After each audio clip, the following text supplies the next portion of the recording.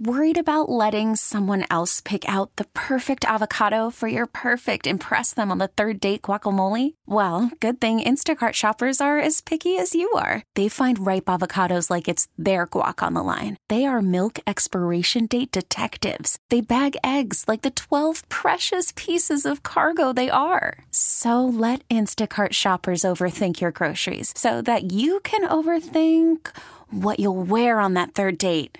Download the Instacart app to get free delivery on your first 3 orders while supplies last. Minimum $10 per order. Additional terms apply. T-Mobile has invested billions to light up America's largest 5G network, from big cities to small towns, including right here in yours. And great coverage is just the beginning. Right now, families and small businesses can save up to 20% versus AT&T and Verizon when they switch. Visit your local T-Mobile store today.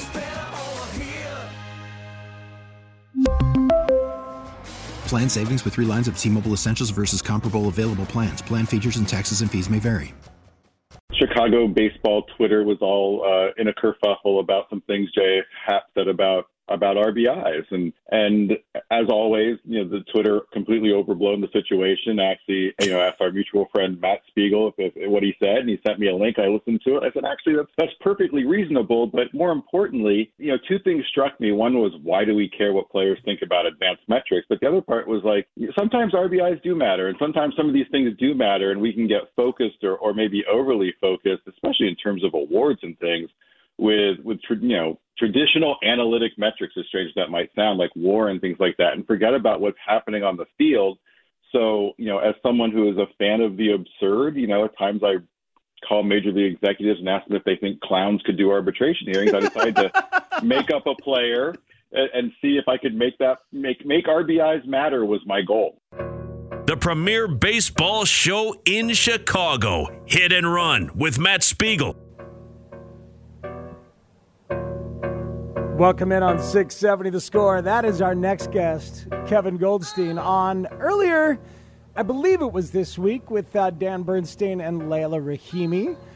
Jason Benetti joins us in an hour, Bruce Levine in about 40 minutes. But before that, we talked to Kevin from Fangraphs right now on the Score Hotline, presented by Al Piemonte Ford.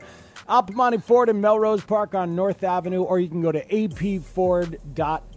It is a rare treat to get a man fresh out of an MLB front office. Oh, he's fresh. You can see him. You can see the steam still rising off the dome of Kevin Goldstein as he's delivered back into the media universe as of right now for Fangraphs, and joins us here on The Score. Good morning, Kevin. What's happening? Speaks, how are you? Did I really refer to the Cubs outfielder as J.A. Happ in that one? Boy. I didn't even notice. If you did, don't worry. I did. Oh yeah, no credibility lost. Don't worry. The fact that you called him J.A. Happ and not J. Happ is that's a win. I still struggle with that one. Yeah, right. Exactly.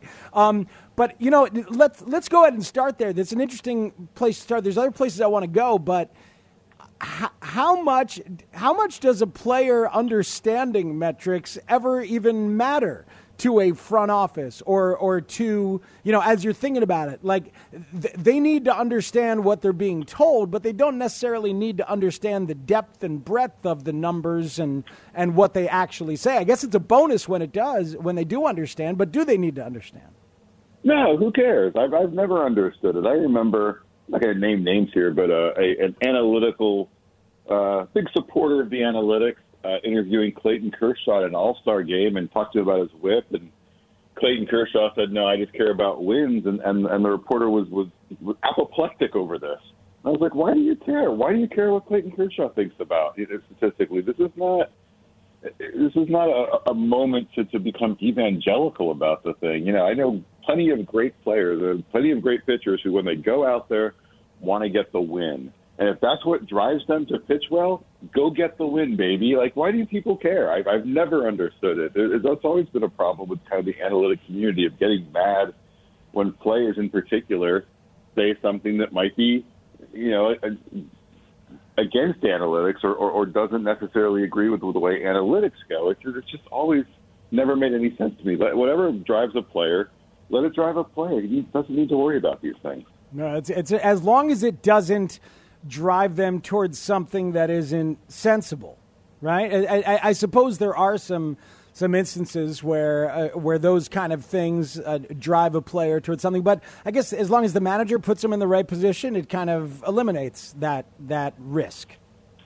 Yeah, absolutely. I mean, if a player says, like, look, walks are dumb, I'm never going to walk, you might want to talk to him about all the benefits of at least focusing on pitches you can drive, and then maybe some more walks will come. But yeah, absolutely, it's up to the manager to put every player into a position where they can get the most out of their abilities. That's one of the manager's biggest jobs. People measure them way too often on, weird strategy things, how often they bunt and what they did in the pen and whatever. But, there's so much soft science to being a manager, and it's just the ability to get the best performances out of players. And that's an incredibly hard thing to, kind of put a statistical valuation on. One of the new rules that's happening in the minors, Kevin, is going to be all 4 infielders with their feet on the dirt. And there's a possibility that the second half of the year, they may go to the 2 infielders on each side of second base. We'll have to see. All of this may be a precursor to eliminating the shift or banning the shift in MLB, or it might not. It might not go anywhere. It's perfectly reasonable to experiment, and I love that they're doing that.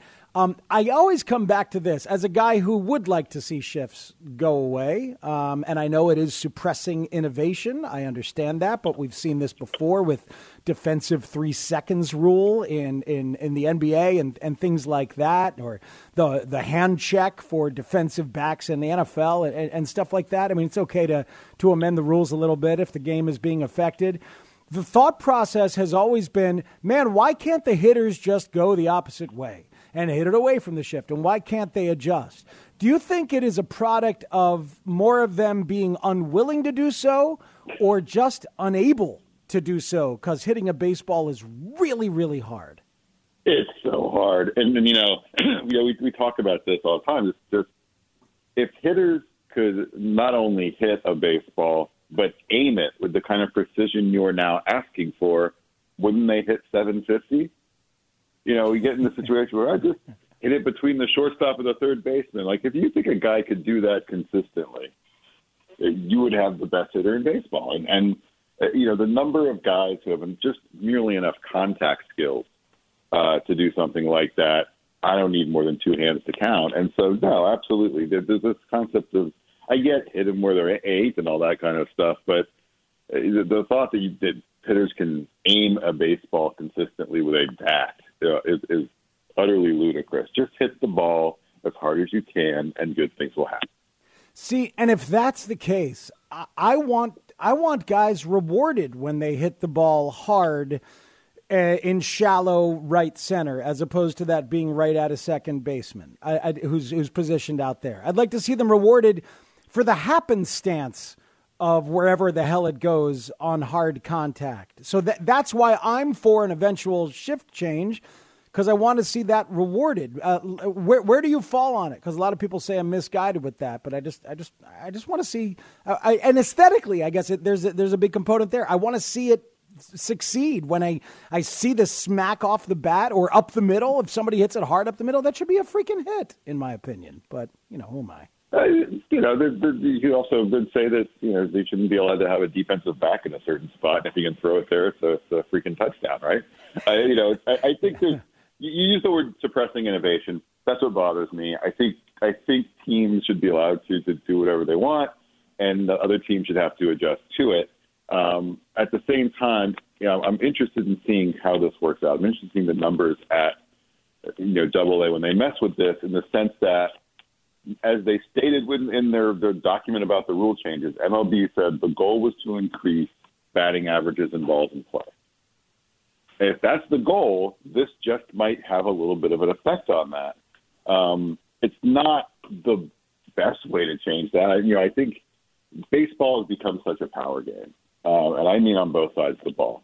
Everybody's throwing 95 plus, and let's face it, in a really good big league lineup, most, if not everyone, is a danger to hit a ball over the fence if he gets a meat ball at the very least. And so it is such a power game, and you're not going to curb strikeouts. I don't know how you're going to do that, and you're not going to curb guys trying to hit home runs. And so this will have, some sort of small effect. So I'm at least open-minded to that aspect of it. But like you said, I'm not crazy about kind of squashing innovation. And I think teams should be allowed to be experimental. You can read a great give and take with Kevin and a colleague over at Fangraphs on the rule changes. Another thing you can read over there is something you wrote about your personal anniversary of the beginnings of the pandemic, and it's a great read. It's where you were in the Dominican doing what you've done for a long time as a media member and then as a front office stalwart in Houston, and how you were fearful, wondering how it would shake out, and eventually got out of the Dominican. And it's a great read, as I said. But the picture you paint of where you were, which I think you mostly did as a scene setter, but paint that for the listeners, would you? What that, multiple fields and what that kind of moment looks like? Because a lot of us have heard about the scouting of players in the Dominican or other Latin American countries, and we have no idea what it really looks like. What does it really look like? It depends on the player. Sometimes you're at the tiny little backfield of some trainers that, used to be some team's complex and is now in a state of disrepair. And it's you with three other guys and you're watching one player and you feel like you're in the middle of nowhere. And other times, interestingly enough, my very first trip to the Dominican Republic was to go to the Jose Abreu workout. Wow.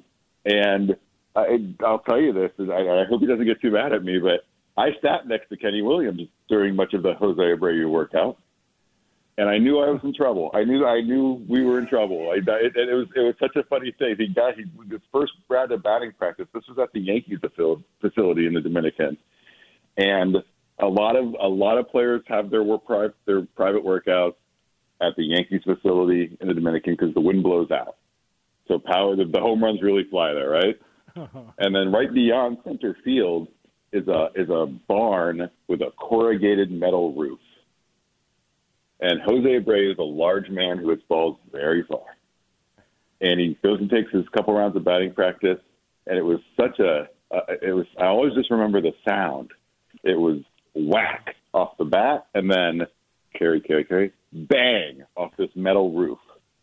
And there was just a minute of whack, bang. And right next to me is just Kenny Williams giggling to himself. And I said, I think the White Sox like this guy. So you knew you were in trouble because Kenny was into it. I think the White Sox like this guy. And you figured they were going to out-offer you, the Houston Astros, on Jose Abreu, or you figured if they offered, Abreu would go there because of any relationships?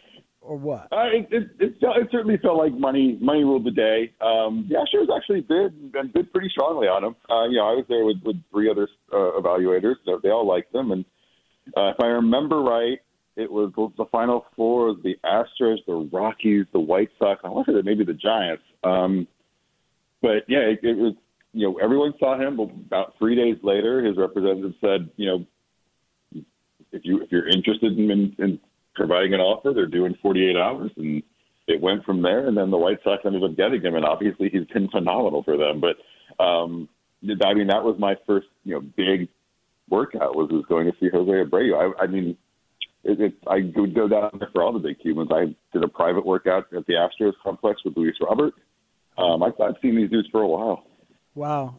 How do you know, Kevin, as a scout, how do you know when somebody's special? Do you have particular markers that you look for or instincts that you allow to take hold for you? In the case of those guys, you kind of knew you were walking into something special. Abreu was a long time, three-hole hitter, if you will, for, in both his team in Cuba and for the Cuban national team. Luis Robert was a guy who had been seen with the Cuban national team, had a little bit of experience in those pro leagues, and everyone knew the tools were, nothing short of incredible. And it took about, 2 minutes of seeing him in person for him to go, oh, yeah, they really are. And so, some guys you walk into and you know what you're getting, especially some of the Cuban players where you have exposure to them with the Cuban national team and things like that. And other times you do find yourself walking in a situation and within 20 minutes you're going, who is this guy? What is that? And, you're finding your your local scout down there who's, seen the kid far more than you have. You're saying, tell me about this player. What do you know about him? Where did he come from? How long has he been this good? And, there's certain things you'd look for. I think with the international players, you're focusing far more on the tools first and how good a baseball player they are, secondly, and then hoping that your player development group can turn these guys into baseball players at times. But, special tools when you see them. Is there somebody that you can think of who was not heralded, and then you were like, oh, man, look at that guy, and he ended up being something that you weren't expecting? I look, man, I can talk to you for about 4 hours about all my misses if you'd like. I think one that really stands out for me is Trey Turner. I went and saw Trey Turner. I actually saw him and Carlos Rodon over at NC State, and I saw Trey Turner, wrote him up, wasn't crazy about him, thought it was more of a second baseman than a shortstop, didn't have a lot of power. I kind of thought he'd be like a 270 with 10 second baseman who could run. And obviously he's turned into one of the better players in all of baseball. So you have your share of misses, and that's one that always has bothered me for sure. Well, it's interesting because, we'll do that sometime for hours and hours and hours. I'd like it. Not. Well, not even necessarily the misses.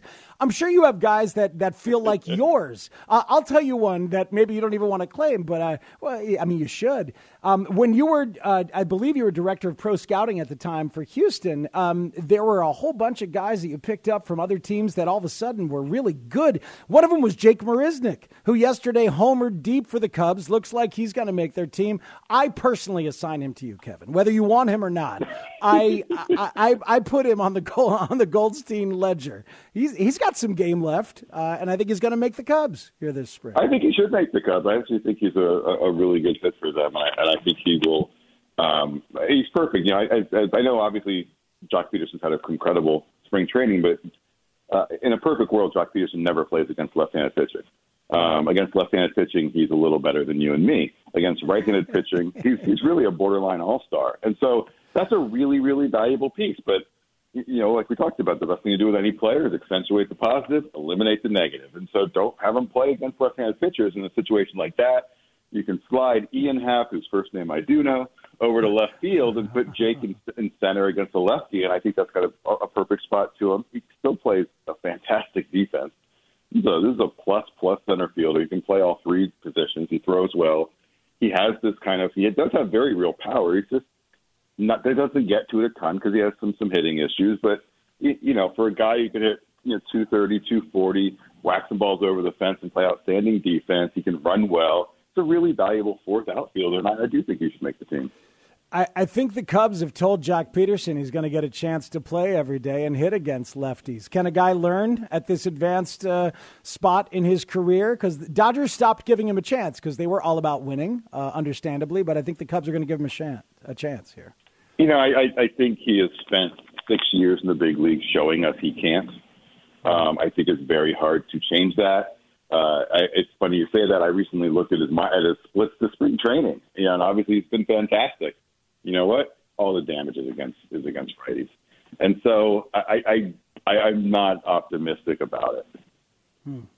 So I guess you got to hold on to your convictions while some will go to the side of, no, he can totally do it. He can totally change. People can evolve, Kevin. But right. and there might be a handshake agreement as well. You got to remember, it's Jock Peterson was a free agent. It's quite possible there was a discussion before he signed. Am I going to play every day? And it's quite possible the team says, look, we're going to play you every day, but if the same struggles against lefties rear their ugly head again, we'll have to make a change. But initially, we will play you every day. There could be that sort of verbal agreement in place, even.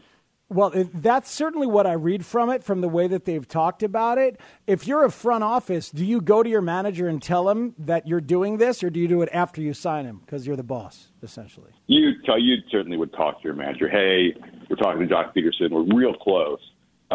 He wants to play every day. And if we assure him of playing every day, as long as he doesn't struggle as much against lefties, are you cool with that? Do you understand that? And in general, not 100% of the time, but in usual. And I think the Cubs have a good relationship with their current manager, maybe one that they maybe didn't have with their previous manager, where they could go to David Ross and go, look, this is a situation. We really want to bring Peterson in. he wants to play every day. Can we just commit to doing that? And unless things go really south with him again when it comes to southpaws.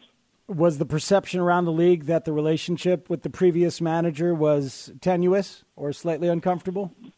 I think that was the perception around the league, that was tenuous or slightly uncomfortable, or maybe. And look, I'm not saying this is a bad thing for him or anything, but just that Joe Maddon's going to do what he wants, and it doesn't really matter.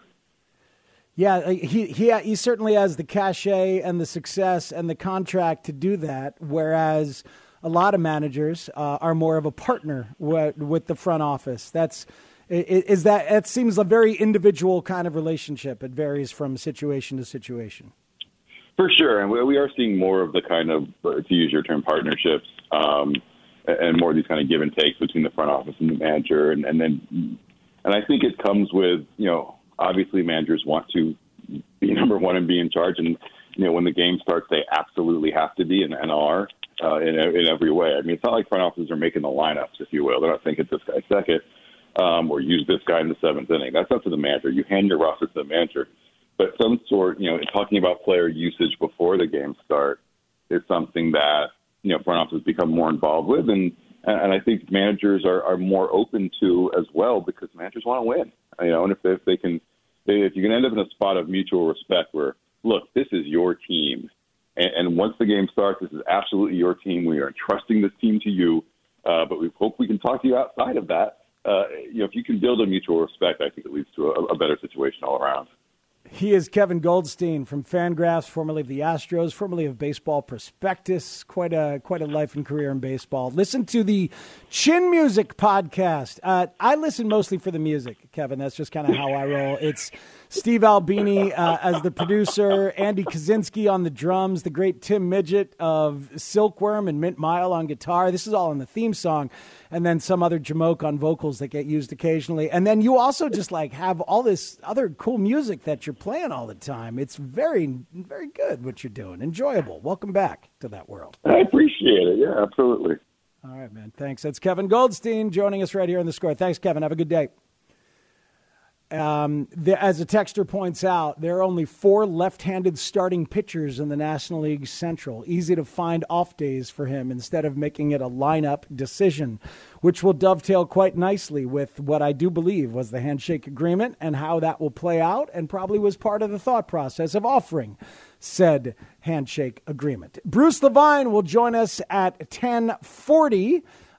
Before then, a really interesting decision that the Cincinnati Reds appear to be making, which is very rare and has a little precedent before that I need to share with you. We'll do it next on The Score. Call from mom. Answer it. Call silenced. Instacart knows nothing gets between you and the game. That's why they make ordering from your couch easy. Stock up today and get all your groceries for the week delivered in as fast as 30 minutes without missing a minute of the game. You have 47 new voicemails. Download the app to get free delivery on your first 3 orders while supplies last. Minimum $10 per order. Additional terms apply. T-Mobile has invested billions to light up America's largest 5G network, from big cities to small towns, including right here in yours. And great coverage is just the beginning. Right now, families and small businesses can save up to 20% versus AT&T and Verizon when they switch. Visit your local T-Mobile store today.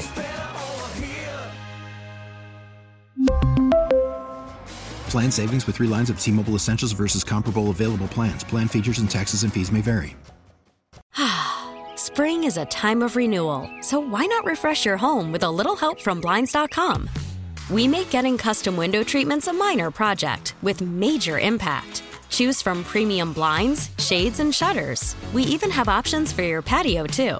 Blinds.com invented a better way to shop for custom window treatments. There's no pushy salespeople in your home or inflated showroom prices. Our design experts can help you find the perfect window treatments on your schedule. We'll even send free samples directly to you. Plus, we can handle the measuring and installation for you. Unlimited window treatments installed for just one low cost. And with Blinds.com, you'll always get transparent pricing. No hidden fees. Our free shipping and 100% satisfaction guarantee can put the spring back into your step and into your home, too. Shop Blinds.com right now and save up to 45%. Up to 45% off for a limited time at Blinds.com. Blinds.com. Rules and restrictions may apply. Average miss in the MLB is like 17 inches. Did you guys know that the human head weighs 5 pounds? Did you know that? Jared, do you know the human head weighs 8 pounds? 8 pounds. Come on, Spiegel. Jonathan Lipnicki knew it was 8 pounds, and Jerry Maguire and TJ Antone came to the post-game press conference last year armed with the specious fact that the average miss by a pitcher in MLB is 17 inches. And that's why he threw it high and tight on... Who did he throw it high and tight on? Rizzo. It was Rizzo. It's always Rizzo. It's always Rizzo crowding the plate. That's right, because they had hit Votto, and it probably wasn't even intentional that they had hit Joey Votto last year. Cubs and Reds getting into it. Reds saying that the Cubs were chirpy and annoying, which is kind of how they roll. And the up-and-coming Cincinnati Reds getting there. I got a couple notes from around the league that I want to get to for a few minutes here before we get back local with our man Bruce Levine on Cubs and Sox, specifically some bullpen stuff coming up towards the end of the hour, and Jason Benetti top of the hour. Shelby Miller of the Cubs 1 hour from now as you're listening to Hit and Run on 670 The Score. But let's start with the Reds. Does anybody realize what they're doing on the left side of the infield? Eugenio Suarez has not played more than a dozen innings at shortstop since 2015. He was a shortstop with the Tigers in 2014 and in 2015. But he has since gained some weight, added a lot of power, and played a lot of third base. The last 3 years, he's played 6 games at shortstop. He's 29 years old. But now he has lost 15 pounds and is going to play shortstop. He's going to be the starting shortstop for the Reds. How often do you see this? The answer is not very often. A full-time third baseman or a full-time anybody moving back to shortstop. This crazy, difficult, challenging position. They didn't sign a shortstop after Freddie Galvis left. They're just going with Eugenio Suarez. So that's weird. Credit to Mike Petriello over at MLB.com who found the comps. I love this kind of stuff. They went back to 1969, found players who had a season of at least 100 games, with 50% of those games coming at shortstop after 3 straight seasons of spending less than 20% of the time at shortstop. So, good. So it's guys who are of a certain age, who didn't play short and then went back. There are some guys who were utility players who then just had a jump as they became full-time shortstops. Ryan Theriot and Mark Loretta among them. The Riot. But then there's some others that are actually decent comps. Michael Young played second and short when Alex Rodriguez went to Texas. He was a shortstop, then Young moved over there. But even that doesn't feel right because that's like moving second to short, feels more similar. Tony Womack did that as well. Then there's this one. I love it. Hubie Brooks. Anything that gets me to reference Hubie Brooks will make me smile. After 5 different years as the Mets third baseman, he moved to shortstop in '84 when the Mets traded for Ray Knight, and he stayed there when he went to Montreal in '85. He was an all-star shortstop then for 3 seasons before moving to the outfield in '88. That's a crazy career to remember. I didn't remember that he was third and then short and then outfield for Hubie Brooks. Oh, God. I know I'm a dork. That kind of stuff makes me smile. In Dodgers camp, there's a couple things going on that are really, really interesting. Julio Urias has a new breaking ball. He has changed the grip on the breaking ball. He has more vertical movement on his slider, like a 12-6 curveball. And it's not really a slider. It's sort of a tweener. But you're seeing a lot of this. around the league, and that guy, as he's trying to make the starting rotation for the Dodgers after being kind of a hybrid hero for them last year in the World Series run, is a really fascinating pitcher to watch. And again, if your fantasy baseball draft is coming up, say later in the day, or upcoming during this week, like many of ours are, you'll want to think about Julio Urias. If he makes the Dodgers rotation, he's going to have a lot of starts, wins, success, even though they're deep. And another guy who is fighting to make that rotation, another hybrid for them last year, is Dustin May. Did anybody happen to see him against Fernando Tatis Jr. on Saturday? Probably not. You're probably watching the tournament, and God love you, so was I. But I also wake up and watch every little bit of highlights that I possibly can from the baseball day before, the stuff that was intriguing. And watching Dustin May strike out Fernando Tatis Jr. swinging on a 100-mile-an-hour fastball was glorious. Dustin May threw 98 with a vicious fastball, 87 with a preposterous slider that has a crazy amount of movement, and then 100 on a fastball to get Fernando Tatis Jr. So there you go. Good morning, good afternoon, and good night, everybody.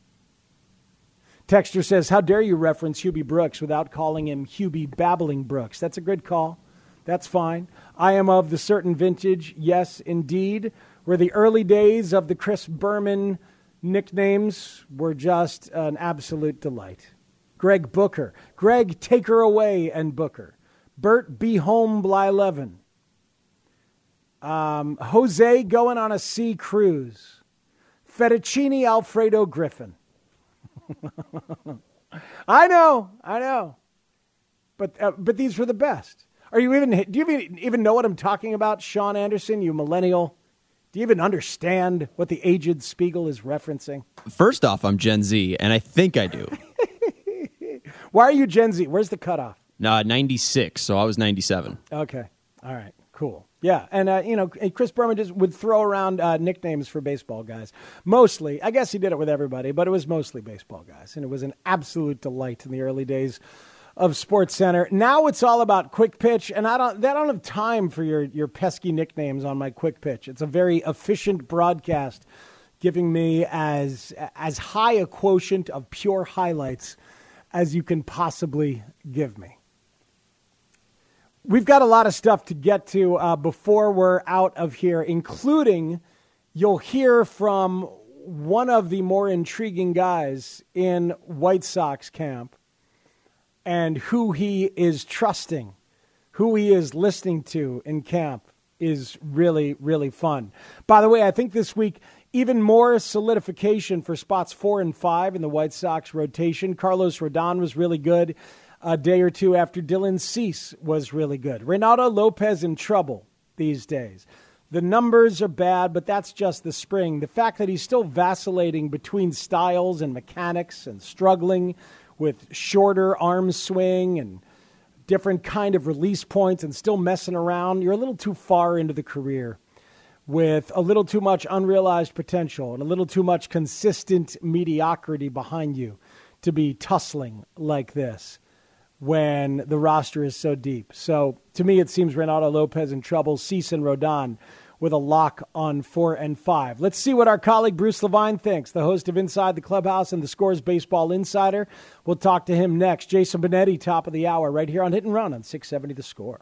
Jeff Joniak said, do you know who this guy is? He held up a picture of Bruce Levine. I said, no. He goes, wherever his microphone goes, your microphone goes.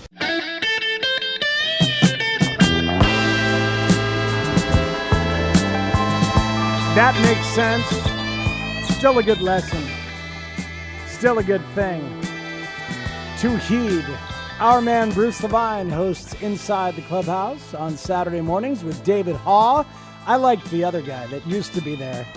But whatever, time marches on, and Bruce right now joins us on the Score Hotline, presented by Al Piemonte Ford. Al Piemonte Ford in Melrose Park on North Avenue, or go to apford.com. Bruce is the Score's venerable baseball insider. Good morning, Bruce. How are you, sir? Good morning. Yeah, the other guy got too big for the show. He decided it was more important to go and host a drive time show in the afternoon, and also go back to doing his own show on Sunday mornings. Yeah, what a jerk that guy was. That's true, though. He had his moments. I miss you, Bruce. I do. I miss doing the show with you. But I was Let me give you a virtual hug.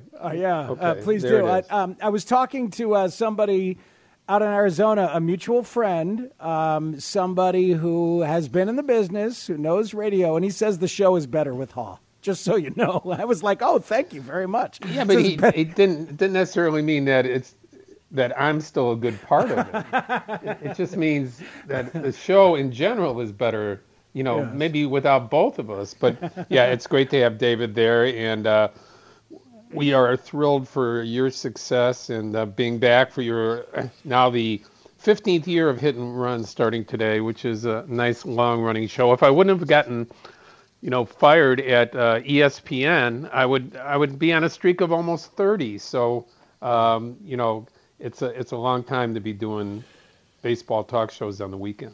Well, it's pretty cool. Saturday now and Sunday mornings, baseball talk right here on The Score in the mornings as part of your day. Bruce, the first thing I talked about today, pretty much from a baseball perspective, was that White Sox bullpen. And it is fascinating, isn't it? I don't know that there's a comp for it that jumps out. People reference the Royals bullpen that Ned Yost had, but that was much more push button, like one inning this guy, one inning that guy, one inning this guy. I don't know how this batch of arms is going to be utilized yet. Do you have a sense of how they're going to be utilized, what the roles might be before Liam Hendriks by Tony La Russa? Well, it's already been established that Crochet, the number one pick from last year, the left-hander that throws 100, is going to be throwing one inning toward the end of the game. So he and Bummer and Hendriks will be there. But the hybrid role, which is so fascinating this year, is the Michael Kopech role. We had Ethan Katz on, the pitching coach for the Chicago White Sox, yesterday on Inside the Clubhouse. And we talked to him about the hybrid role of Crochet and how he fits in. 1-2 innings more? Is he going to be a starter? Here's Katz. The development for Michael is going to be ongoing in the bullpen. The other day he threw all 4 pitches. He got some changeups in. He had multiple innings. His next outing is a 1+. Seeing how he bounces back, it could be 1 inning, but it's scheduled to be a 1+ his next outing. So he could be able to go multiple innings at the start of the season. I think a lot of it, it's been 2 years. And what I mentioned to him after his last outing, that was the first time he had to work through a little bit in the last couple of years. Last year he had that 1 inning.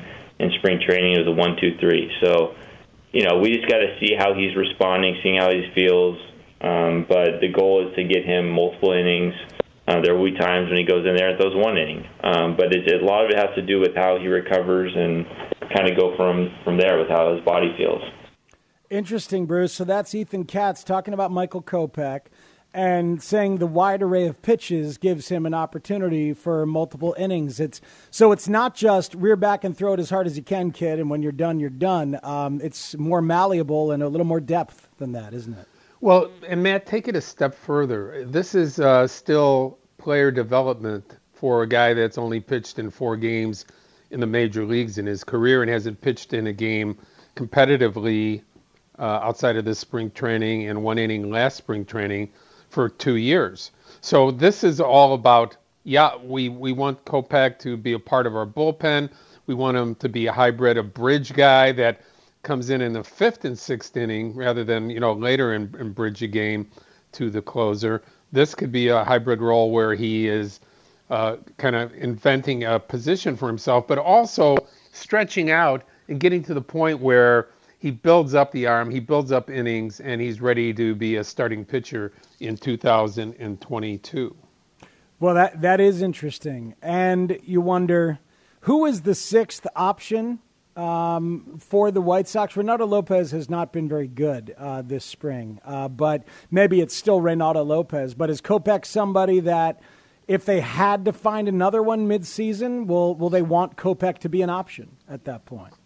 Well, being as valuable as he is, Matt, the idea is he'd have to get stretched out. So would he go back to the minor leagues for 3 weeks and build up his innings, because he can't do it at the major league level. You just can't, you can throw him in as a long man, but, if you do that, you lose him for the role that he's in for that particular point in time. I think Lopez is going to probably break as a long man, because if you look at the conversation that we've heard about last season and this season, and getting starting pitchers back to semblance of throwing 30 to 33 starts, getting stretched out to 160, 70, 80 innings, that's going to be a slow roll. So at the beginning, I think you're going to see a lot of teams with quasi 6 starters, because of the fact that they want those innings to be built up slowly for their starting pitchers. They don't want to max them out early, knowing that they're trying to rebuild after almost a whole year of being off. Bruce, before the Adam Engel injury, I would have said that it was kind of a long shot for Billy Hamilton to make this opening day roster. Maybe I would have been wrong, but either way, now Engel is hurt. We'll find out a little bit more about that today, I would assume. Do you think Billy Hamilton ends up on the roster, and would they be able to send him down to the minors according to the deal? And I understand, I don't know if you know, because it can be specific from contract to contract. It's a minors deal that Billy Hamilton signed. I just don't know if they could send him to Charlotte if they wanted to. Yeah, you don't know if he's going to have options or not once he signs the major league deal, but the situation with Engel would create a spot for Hamilton, and La Russa likes the fact that he plays all 3 outfield positions and can be that speed guy at the end of the game, or even in the 7th inning, that goes in and gets you a run that you need by a pinch running or stealing a base or being able to score from first on a double. Those are intriguing things for this roster, but the Engel injury, as you said, we'll know more today. He's a really important player for this team, because he is such a good defensive player, and he seems to have been able to find himself offensively as well over the last 2 years. So from that perspective, we'll just have to see today. But again, with Garcia on the roster, they don't necessarily have to carry a lot of outfielders, because he's, the infielder, outfielder that can play seamlessly just about any position on the field. Let's switch sides of town, Bruce. Cubs bullpen, much better for Craig Kimbrell yesterday and in his appearance before that. It seems like David Ross and others a little bit more relaxed about Kimbrell than they were. Yeah, they are. And, with only 10 days left in spring training, Matt, you pay more attention to the competitive pitching and at-bats, okay? Because early in spring training, you're going up against camp guys that are not necessarily major leaguers. So when you're trying to rate the performance and giving OPS and ratio of strikeout to walk, it's really not very accurate. Now with the 10 days left, they're facing very good players. So when you see a guy like Kimbrell strike out a couple of guys, you see the velo being where it needs to be. You're seeing the curveball almost getting back to where it belongs. Not quite yet. It's not really thrown it for a strike yet, but there is a break to it that the hitters were swinging at yesterday. That's the key. That's the key for Kimbrell, is to be able to get that breaking ball over for a strike early in the count, and then let the fastball eat. After that, that has been the key to the success of an almost Hall of Fame career for Craig Kimbrell over the last 11 years. What else in that Cubs bullpen? Saw Pedro Strop hit 95 on the gun yesterday. That's a story. Gun might have been fast, though, I suppose. Yeah, I'm not sure about Strop making the team, but the guy to look at is Shelby Miller. So, the former starter and big arm has returned to form.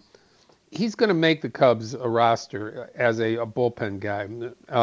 And down the road, he might be a starting pitcher again, because we know that they need the depth. There's not a lot of depth in the Cubs starting pitching. If they get an injury or two, it's problematic. But Miller is, you can tell by the way the hitters are acting that fastball is live, a breaking ball that's getting over the plate.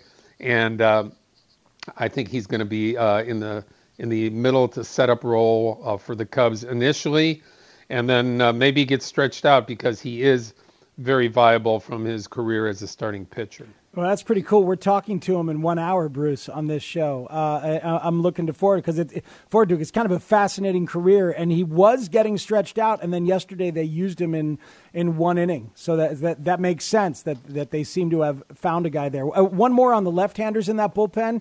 Kyle Ryan sent down. He's been the predominant lefty the last 2 years, so I guess that means Andrew Chafin and Rex Brothers going to make this team? I think so. Weck, had a good inning the other day, but Ross said he's not quite there yet. He's coming back from injuries last year. Brothers, has been around a long time with the Cubs once before.